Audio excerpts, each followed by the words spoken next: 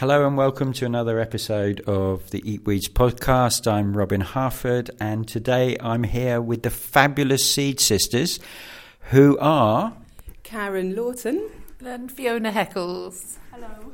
Hello. Hello. So we've already had a podcast with you. We did. Didn't we? A long time ago. I can't actually remember how many years. So the reason I've got you on is that I'm curious that your work, it seems to have moved on from kind of doing herbal product, into education. So just really take us through your journey, because you've just released a book called The Sensory Herbal Handbook, which is fantastic in that I love that it incorporates what the word I use is sensory-based practices for meeting plants. So let's start with the history and how you end up producing a book now. Okay. So Fiona and I met at Middlesex University studying a herbal medicine degree, and we soon realised how much fun creating remedies was. So we'd go out and make up various different formulations, and one of those formulations was a balm. It was a balm that was made up of comfrey oil, comfrey leaf oil, horseradish root oil and heather flowers oil, which we mixed with peppermint and rosemary essential oils, and we called it Akees. And on our travels around festivals and markets and various different places where we had our stall, we were getting incredible feedback from people, including there was this wonderful gentleman who he couldn't walk. His knees had seized so badly, and he said on applying that and massaging his knees, he was slowly able to start moving again. And we had various different reports like this, and we thought we need to put it out there. We need to get this balm out in every osteopaths and chiropractitioners and just put it out there a bit more. So what happened? Why did you stop? Well, we had lots of different products that we were creating, and we were working on this principle that the first rule of pharmacy from sort of ancient Persian Avicenna times was to make medicine beautiful. So we know that we get all those beautiful Victorian medicine bottles that you can find in the old rubbish dumps, and these days much of pharmaceutical medicine is in white boxes, plastic casing, brown bottles, and we really wanted to entertain the idea that part of medicine is feeling good about what you're taking, making it taste good, making it look beautiful, making it smell good. So that's how we set about creating all of these different formulations. And at the heart of it was the idea that maybe just one drop of a potion could be enough to create a catalyst within someone to connect them with nature and with the plants that are within it. And we set about going round different market stalls, different events, giving people these medicines, just one drop at a time, talking to them about what was going on with them. And maybe they'd take a bottle home, they'd get back in touch with us. And one of those products was this amazing Akees balm. And out of the blue, one year, probably around 2006, 2009 maybe, 10 or so years ago, we got a phone call on the summer solstice to say we're from the Medical Regulatory Council, investigatory body, and we've got a dossier on the work that you've been doing, and we'd like to have a meeting with you. Could you meet us at this place at this time? And that place was an office block.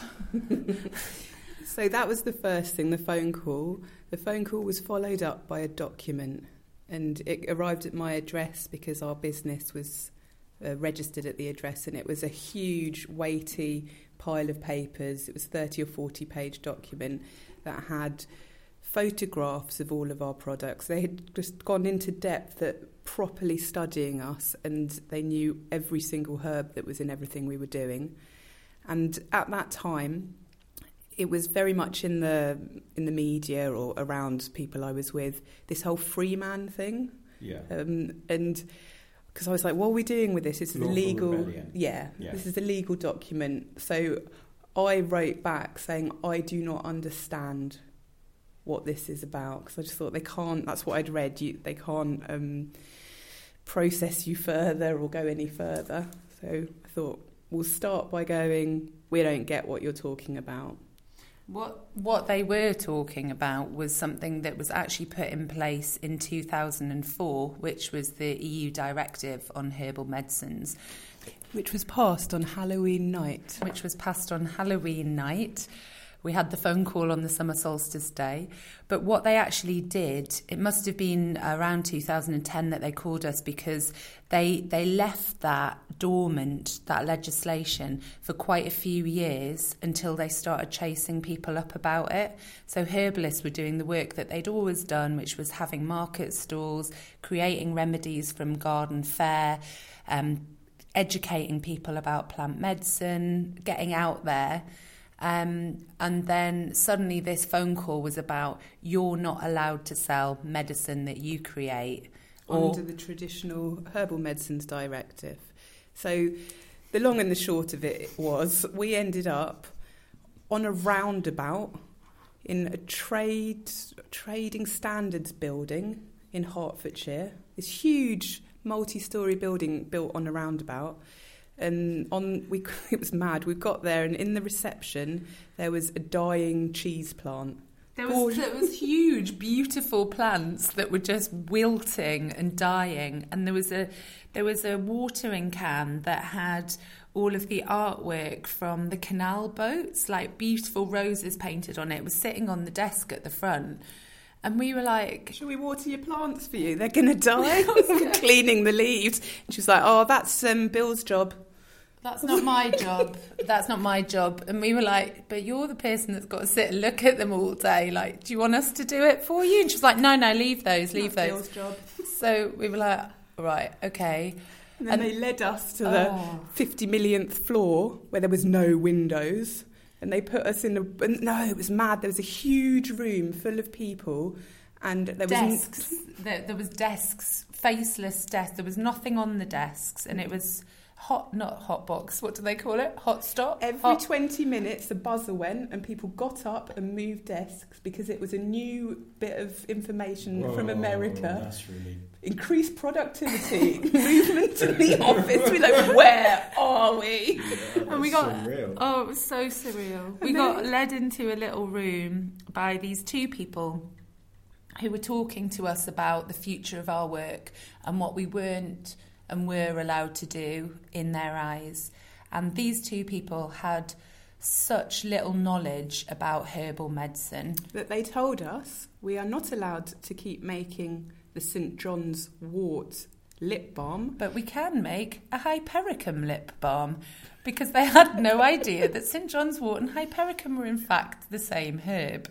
Fiona and I had a fucking row. We had a massive row. and all we nearly walked out, we nearly stormed out because it was so ridiculous, and we had to really keep our cool. And I remember just fantasising about stamping on all the cars in the car park and taking a crap in the middle of the car. Like, there was just something welling up inside us. Because we were being told by these people that the business that we'd created, this market stall, travelling herbalist business of lovely remedies. After doing a 4-year full-time Bachelor of Science degree in medical herbalism. Was actually not legal or didn't fall within the framework of our society. We were being told we weren't allowed to do what we were doing, and it made us really cross. But it was very funny because they ended the interview, and the gentleman from the MRC, Mr. C, yeah. He was of Indian descent, and at the end he said, "Oh, do you know anything good for psoriasis? Because you're herbalist." It was really bizarre. So he was just saying, it was one of those jobs where, this is my job, I sympathise with you, but you're not allowed to do it, and if you don't desist, it carries a prison sentence. So, and we'd always thought that, you know, prison can kind of raise the profile of your cause, and we'd all sort of had that attitude. Well, yeah, sure, it can. but I don't know whether that's the best route. No, we worked out then it wasn't the best in that route. moment, we were like, oh yeah, we've got little kids, and we don't want to go to prison. We don't want to go But to they prison. gave us another option, and this was the option that they were driving us towards. They said, why don't you invest £90,000 per product, and we'll take it for 3 years of testing so that it can become pharmacologically categorised, so it's safe for the general public. So get basically paying for a process of getting a dossier on each product to get a licence for it, which then costs a further... Well, actually, we had to go and research the overall cost of it, which we found out was then a further 15 grand just to keep that product licensed per year. And includes animal testing as part of that, which is something that Fee and I don't really want to fund. Well, all we wanted to do was connect people to nature. So the idea that you'd then take compounds from the herbs, put them in a laboratory setting, test on animals, blah, blah, blah. We were like, that's not... So we decided after a 6-month yoga pose... Well, yeah, it was like we were doing loads of yoga at the time, and it was that thing of like... Don't react. Like, how can we not react to this? Because, you know, that sense that we had of feeling angry and the injustice of it. And feeling impotent at this. For many years, the pharmacy, the pharmacological, agro-petrol war machine. Well, that's who they are. Arms trade. They haven't been... You know, we call them Satan. They're like the baddies. And they wanted to crush us, basically. So it was like, what do you do with that? And we decided that what we do with that... So we inhaled for 6 months, didn't we? Just breathing very, very slowly. And then we were like, we need to change this for the positive. And what do we want to do? Do we want to spend our lives... fighting? There's a cause here. There's an important cause, which is that people need access to information about herbal medicine. People need the ability to connect with nature and to be shown how to do it. And that's the most important thing. And so there's a fight there, but how do we fight without conflict? Yeah. How do we fight without conflict? Yeah. How do you flow round the boulder rather than in the river, like water, rather than smash through the boulder? Because in our culture, and kind of one of my defaults in the past was like injustice, smash the boulder. Where actually, if you can flow like water around the boulder eventually is worn away. I love that. So it's... Yeah, exactly. And what's the boulder made out of? Some hard stuff. So we decided that it would be the best focus... Sorry, did you belch then? I did. Did you enjoy it? Yeah, thank you. I'd done that on the phone to people before. Did you pour some most fennel rude. before we got I did. to... I ate fennel. Let me get back to my thought process now. Creativity. The transmutation of anger into creativity and sharing everything that we know through education, sharing. And the most important part of the sharing is this self-knowledge that we actually, all of us humans, understand nature because we are nature. So it's finding ways for us to model and be inspiring to others. And that's a big intention of ours. We want to impassion people to go and play in the wilds. We didn't have the medicine bottles anymore, but we had ourselves as a package. So we were like, okay, if we dress up in bright, garish outfits and do crazy stuff with our hair and be gregarious and funny and out there, we'll attract people to us that wouldn't normally be attracted to herbal medicine. Like, what's that? You know, who gets into that? people didn't even know what it was. So we were like, if we just go out there and call ourselves theatre, then people have got a way into it that isn't quite as intimidating or off-putting. Yeah, and that was a major thing. We worked at festivals and we made it a rule that we would never be in the healing fields, because people that go to the healing fields are seeking healing. So we'd rather be in the craft or the theatre and circus or the stay up all night and munt out fields. So people... But we're a bit younger then. We're going back next year. We are going back next year. Actually, and it was the year before. Crisis, isn't it? Oh, that's good. Speak for yourself. Been there, done that, love.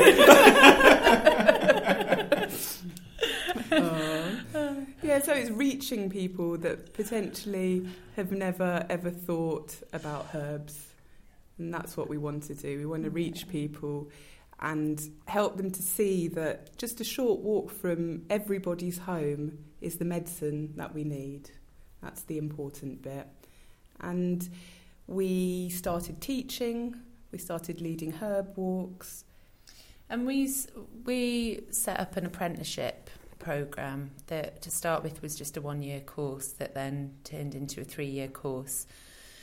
And on that, we developed our own sort of system of herbalism that was very much about following the plants through the seasons and the elements. And we've drawn from all of our learning of Western medical herbalism, Chinese medicine, Ayurvedic stuff that we looked into, but created something that was very much about, in the springtime, you find leaves most prevalent, and the nutritional medicine that the leaves offer linked in with the lymphatic system and the kidneys. So the element of water. Yeah, and that was in the springtime. So that's where we'd sort of start with people, and then we dressed up as spring cleaners. We bought blue tabards and we got blue fluffy dusters. And blue hair nets.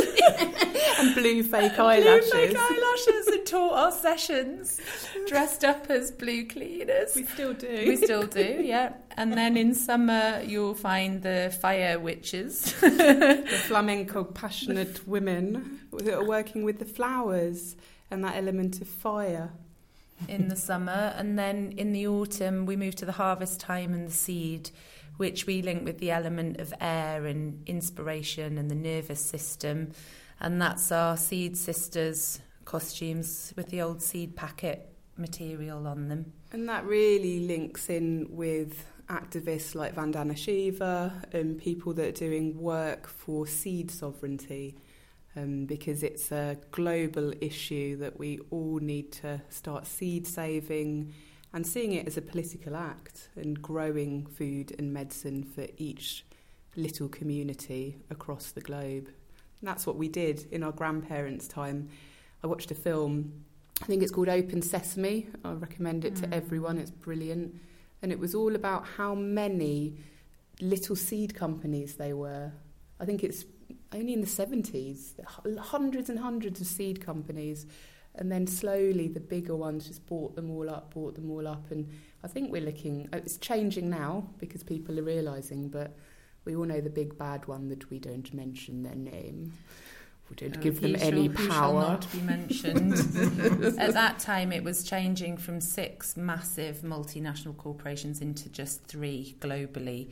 Wow. That had the power over most of the seeds. I read an article recently that said even in India the cotton farmers are taking back power and not buying the Terminator seeds anymore, that they're starting to go back to the old methods of seed saving and being more in control, which, you know, is a change from even just a few years back when we were starting to do this work. So it's positive what's happening, but it's had to get into a really crazy state of affairs to come back around. It's kind of like a breakdown, breakthrough scenario, isn't it? It's like it has to all go completely chaotic and tits up, and then people kind of feel that it's deeply impacting their lives in a really negative way, and they find the solutions, because it's always, to me, comes from grassroots. It's from the bottom up always. Solutions don't never come from the top down, which is what the culture wants us to believe, that, you know, if we look to our masters and we look to the authorities, the regulatory bodies, that somehow they have our best interests at heart, when they do kind of. I know where their intentions come from, but they don't, because, like you found, you know, when they interviewed you, they knew nothing about blooming herbal medicine, and Hypericum and St John's wort, you know, yes, you can use Hypericum, no, you can't use St John's wort. It's like you're talking the same thing. What on earth are you on, actually? You know? Is this for real? And I think what I love about your work, well, I know about your work, as was found last night, so we're actually recording this at the Medicinal Mushroom Conference, put on by Fred Gillam and Natasha, I don't know her surname, but his partner, thewildsideoflife.co.uk, if you want to come to next year's one.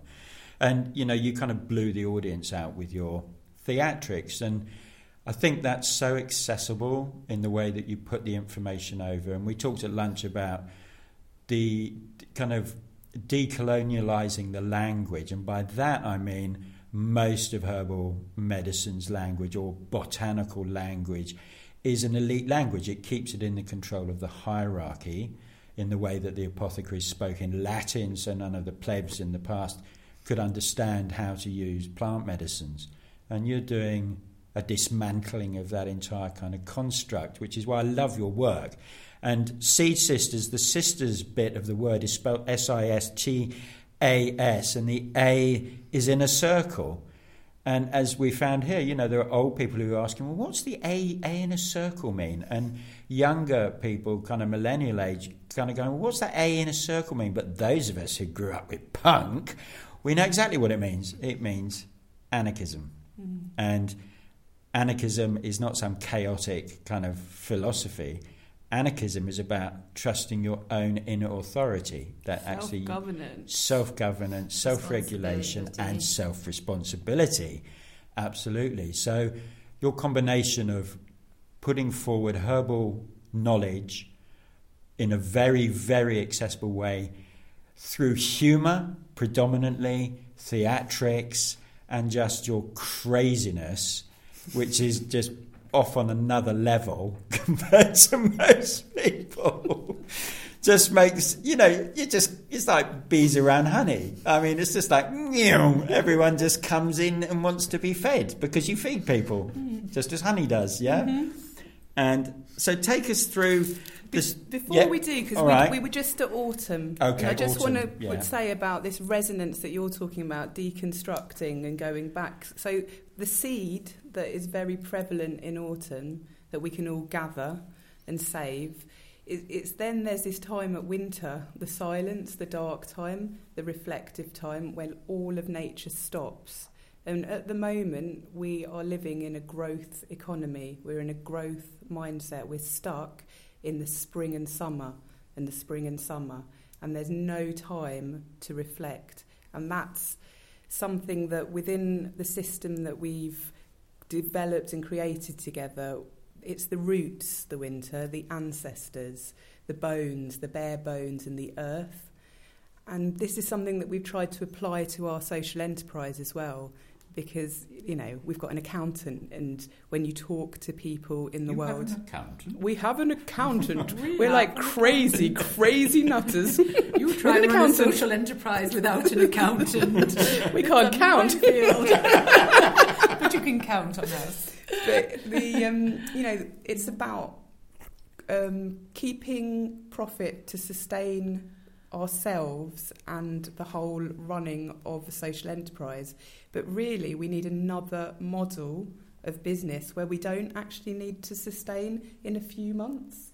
So for those months of winter, potentially, you stop working. And that's something we've tried to take on in our lives, that we finish at the end of November, most of our trainings and our work, and we try and do family time and spend time stopping and slowing and not churning out more content.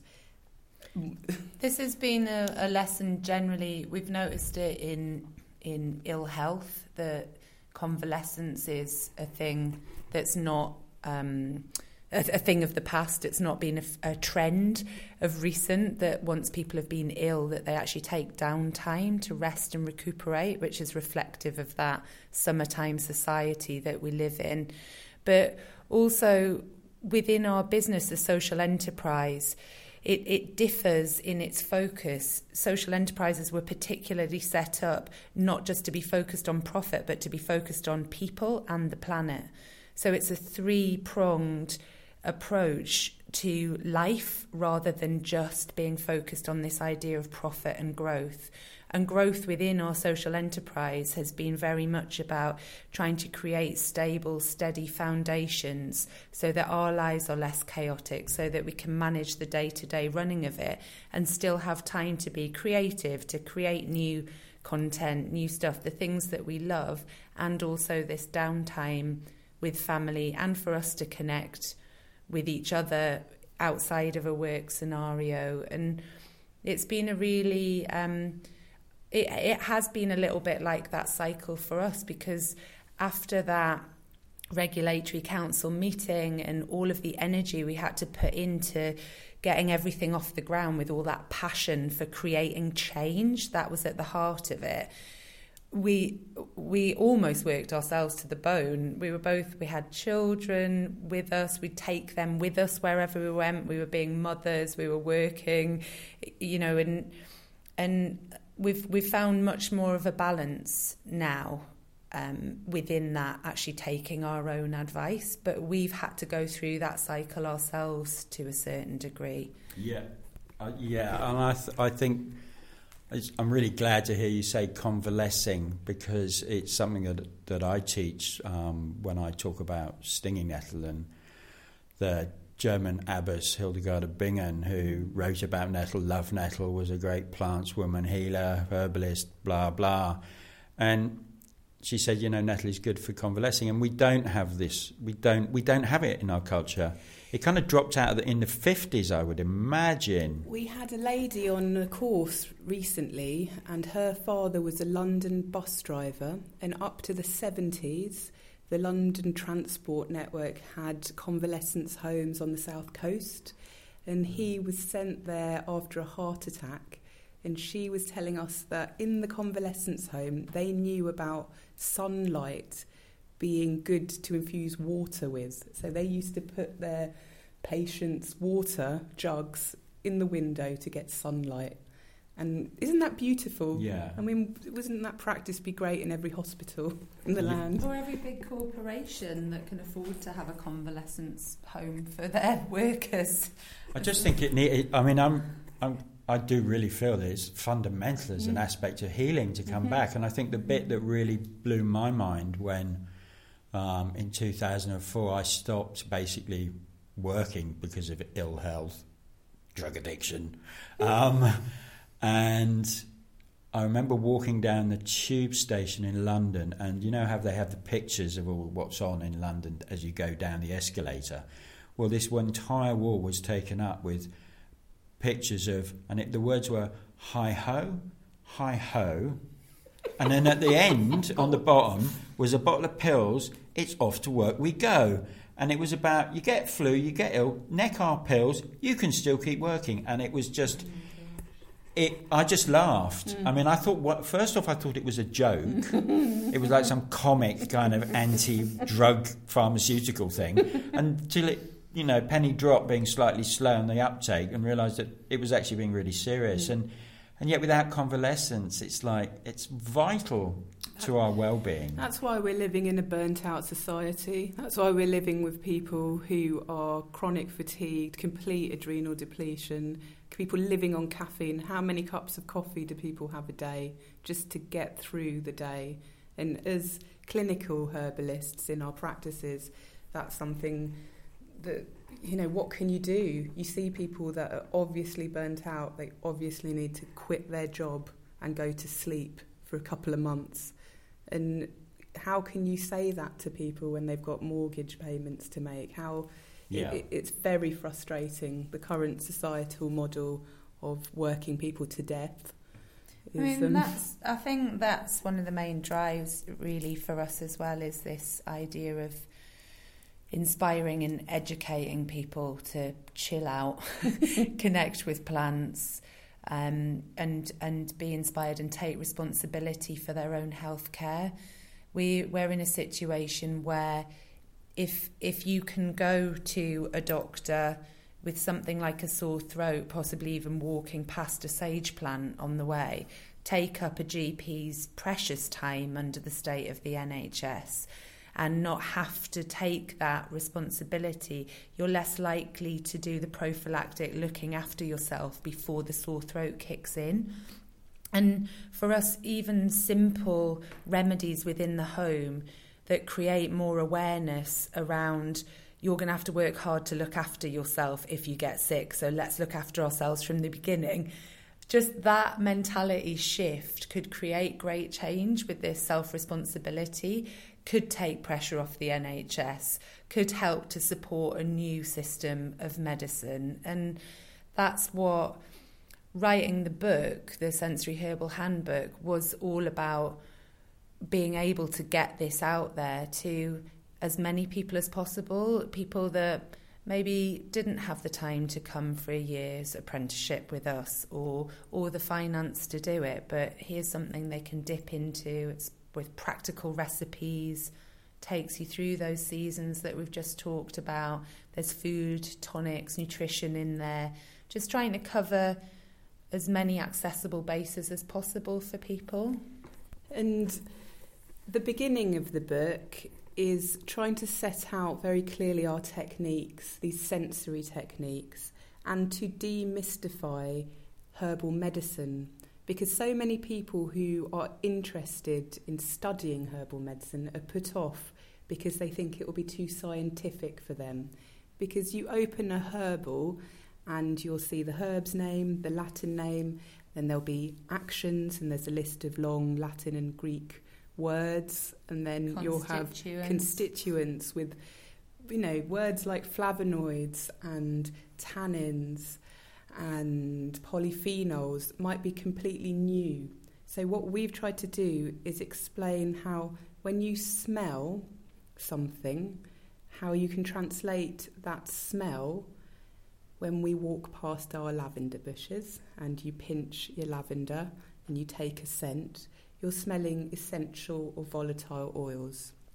All of the essential or volatile oils in the lavender or your rosemary or your thyme or your sage have some antimicrobial action. That means that they help to, in some ways, an antibacterial, an antiviral or an antifungal agent. They're protective, and that's what the plants have developed those oils for, to protect themselves against pathogens. And simply by smelling this, we know, so it's one of the languages of the plants. And then we've also looked at taste. So most people can connect in with the idea of a bitter taste, and it's certainly something we used to have in our diet a lot more when we were foraging leaves for salad, just as a day-to-day activity, eating a lot more of the bitter lettuces, which have come back into fashion over recent years. But this idea that a bitter taste stimulates the gastric juices, it stimulates saliva, it almost readies your body to eat. And so if you taste something that's bitter within a herb, you can relate that to its digestive action. How specific it is for the digestive system and in what areas depends on which herb it is, but there's generalisations we can make from the scents, from the tastes, from the feeling that's created within the mouth. So if it makes your saliva frothy, it's indicating that there's saponins in there, these soapy compounds that help to expectorate from the lungs, so to bring up phlegm. So there's lots of different clues within the plants that help to build up an understanding of the language of the plants and how they relate to us on a physical level, but also on a more emotional, spiritual level as well. And another of our techniques is botanical drawing. And by that we don't mean being a wonderful artist and creating a piece of exquisite work. We just are asking people to take the time to go and sit with a pen and paper or your pencils with a plant and draw it. Because when you draw something, you take acute notice and you're observing all of those details, and then you will never mistakenly ID that plant again. You'll know it. You know the shape, whether it's got little hairs on it. And drawing a plant is a beautiful thing, and we've seen that year in, year out. People come on the course and have a mantra. A lot of people have a mantra of, I can't draw. And that's because someone in their early life has told them they can't draw. And I think that's really important. From one of the ethoses of the punk movement, was to break out of the constructs that we'd all been told, family, social, cultural. And it was, if you wanted to start a band, well, I can't play a guitar. Well, pick a bloody guitar up then and start strumming and see what happens. And over time, you will make a better noise than when the first time you pick up the guitar. It may still have sounded pretty horrific, but then you got the other members of the band who've never written poetry but have got a poet inside them and write. And it was like, anything's possible, no permission required. We'll just do it. So if you do want to paint plants, you're not going to have to post it on Instagram to make it perfect. You just get up and you quietly draw it yourself, and it's just for you. It's like journal writing. It's just for you. It's not for public consumption. The fact that you might end up as a fantastic botanical artist that you never realised was kind of hiding away inside you is a second. But the chances are you won't become a fantastic botanical artist, and it doesn't matter. The point is to do and engage and work with plants, and drawing is a fantastic way to really get to know and understand a plant, like you say.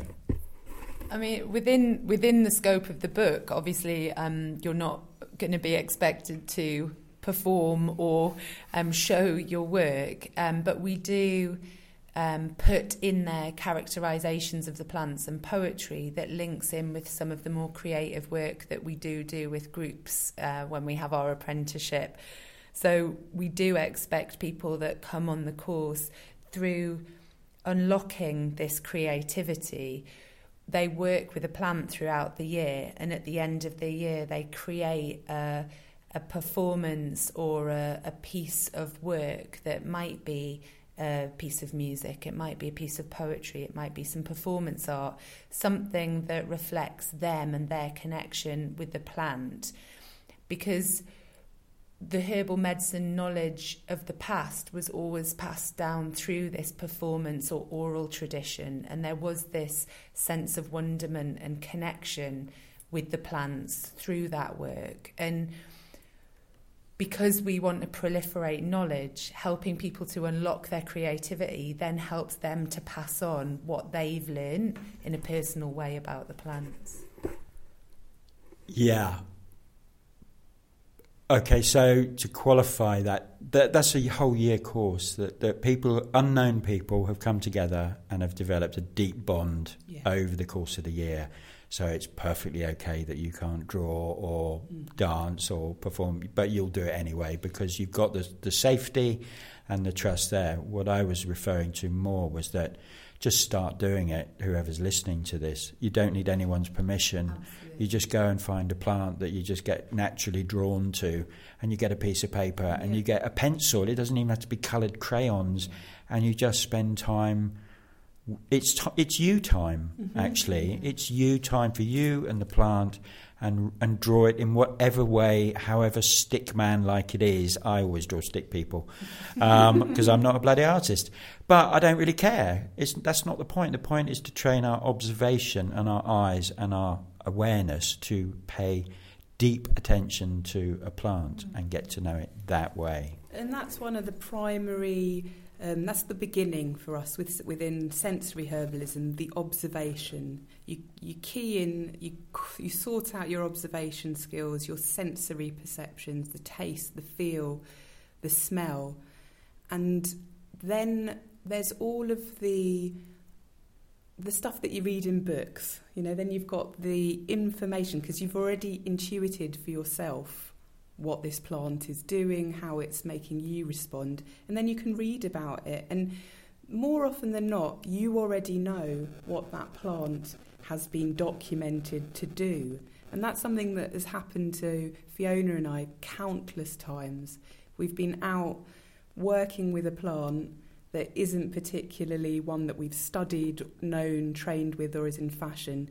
And you get a feeling, you end up talking about certain things. You notice that this plant is particularly bright and red and attractive. I mean, we've been talking about the fly agaric mushroom here, and this mushroom, this toadstool's attracted us to it, as it has many, many people.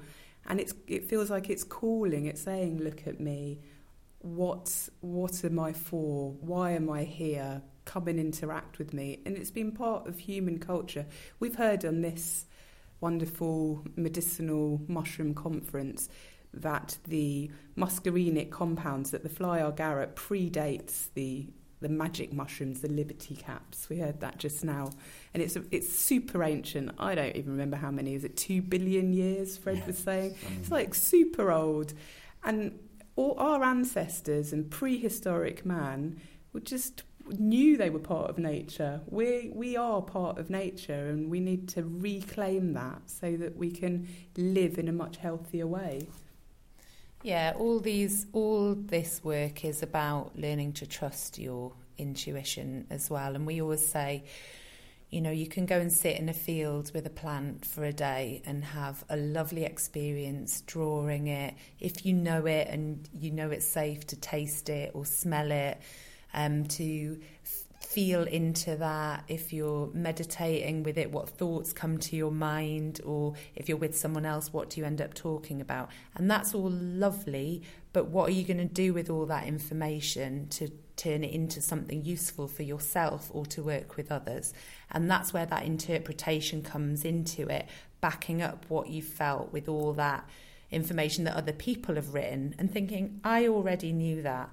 Learning to trust yourself, and then actually having something to go out and work with in the world and on yourself. And it's back to that self-responsibility and trust in yourself. And once you start getting those keys to the creativity in whatever way you want to flow get unlocked. And we've seen some life-changing stuff from people connecting in with plants and nature. There was a lady that came up to us last weekend, and she was lovely. She said, I've just bought your book, and I just want to confess to you, I took your book out and I sat in the field and I sat with Daisy, the little common grass plant daisy, Bellis perennis, and she said, I felt so scared to put it in my mouth. It said that you could eat it in your book, and I was there thinking, what if I'm mistaking it for something else? What could happen? And she said she felt this incredible, irrational fear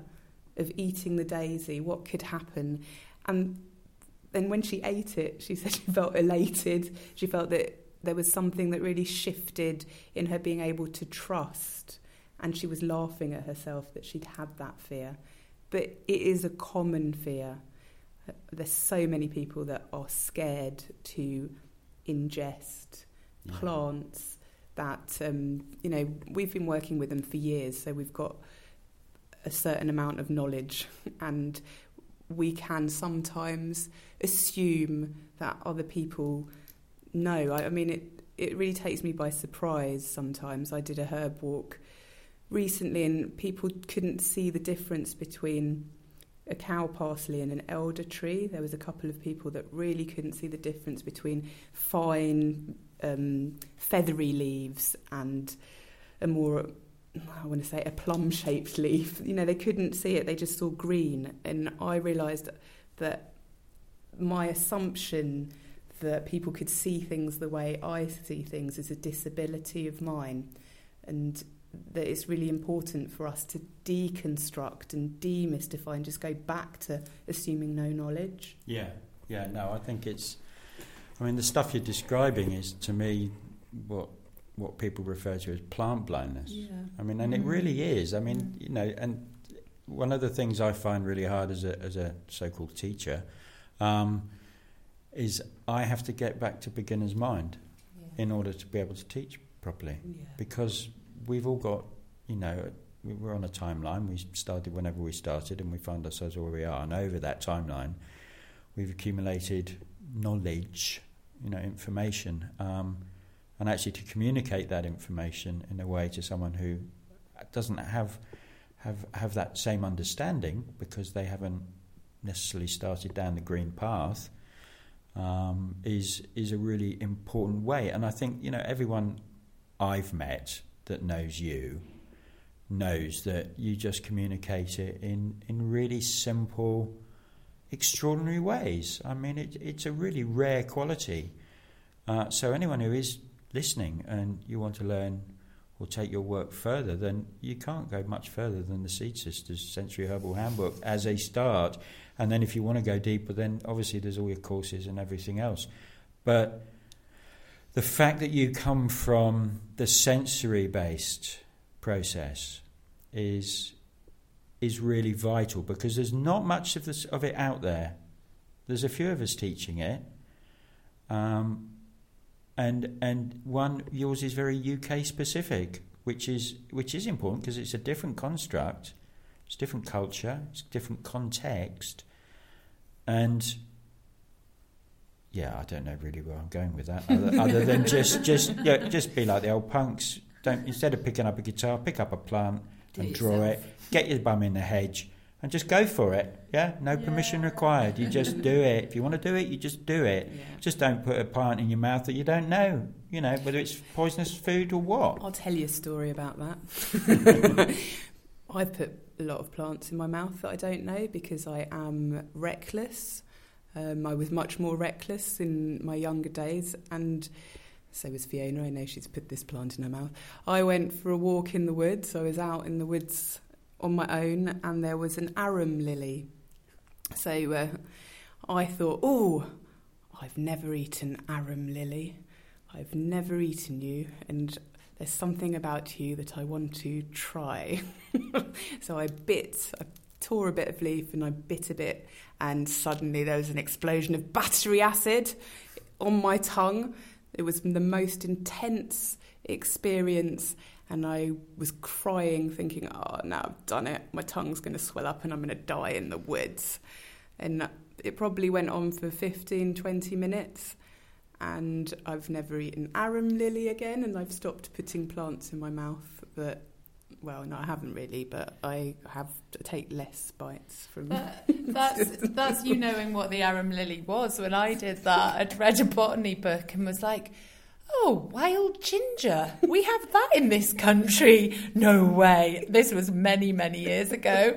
And I picked a leaf and put my tongue to it and had the same battery acid explosion. It was like, not wild ginger then.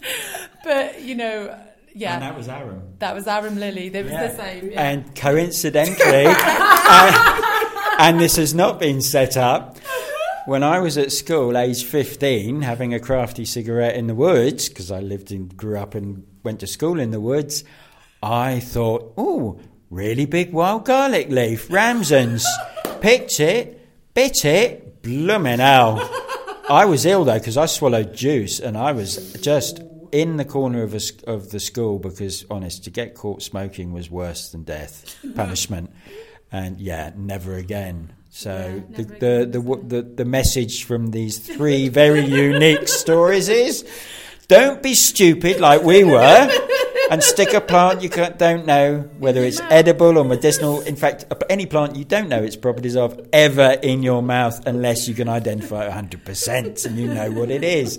That's it. Right, so to wrap and pack, where would you like people to get your book from?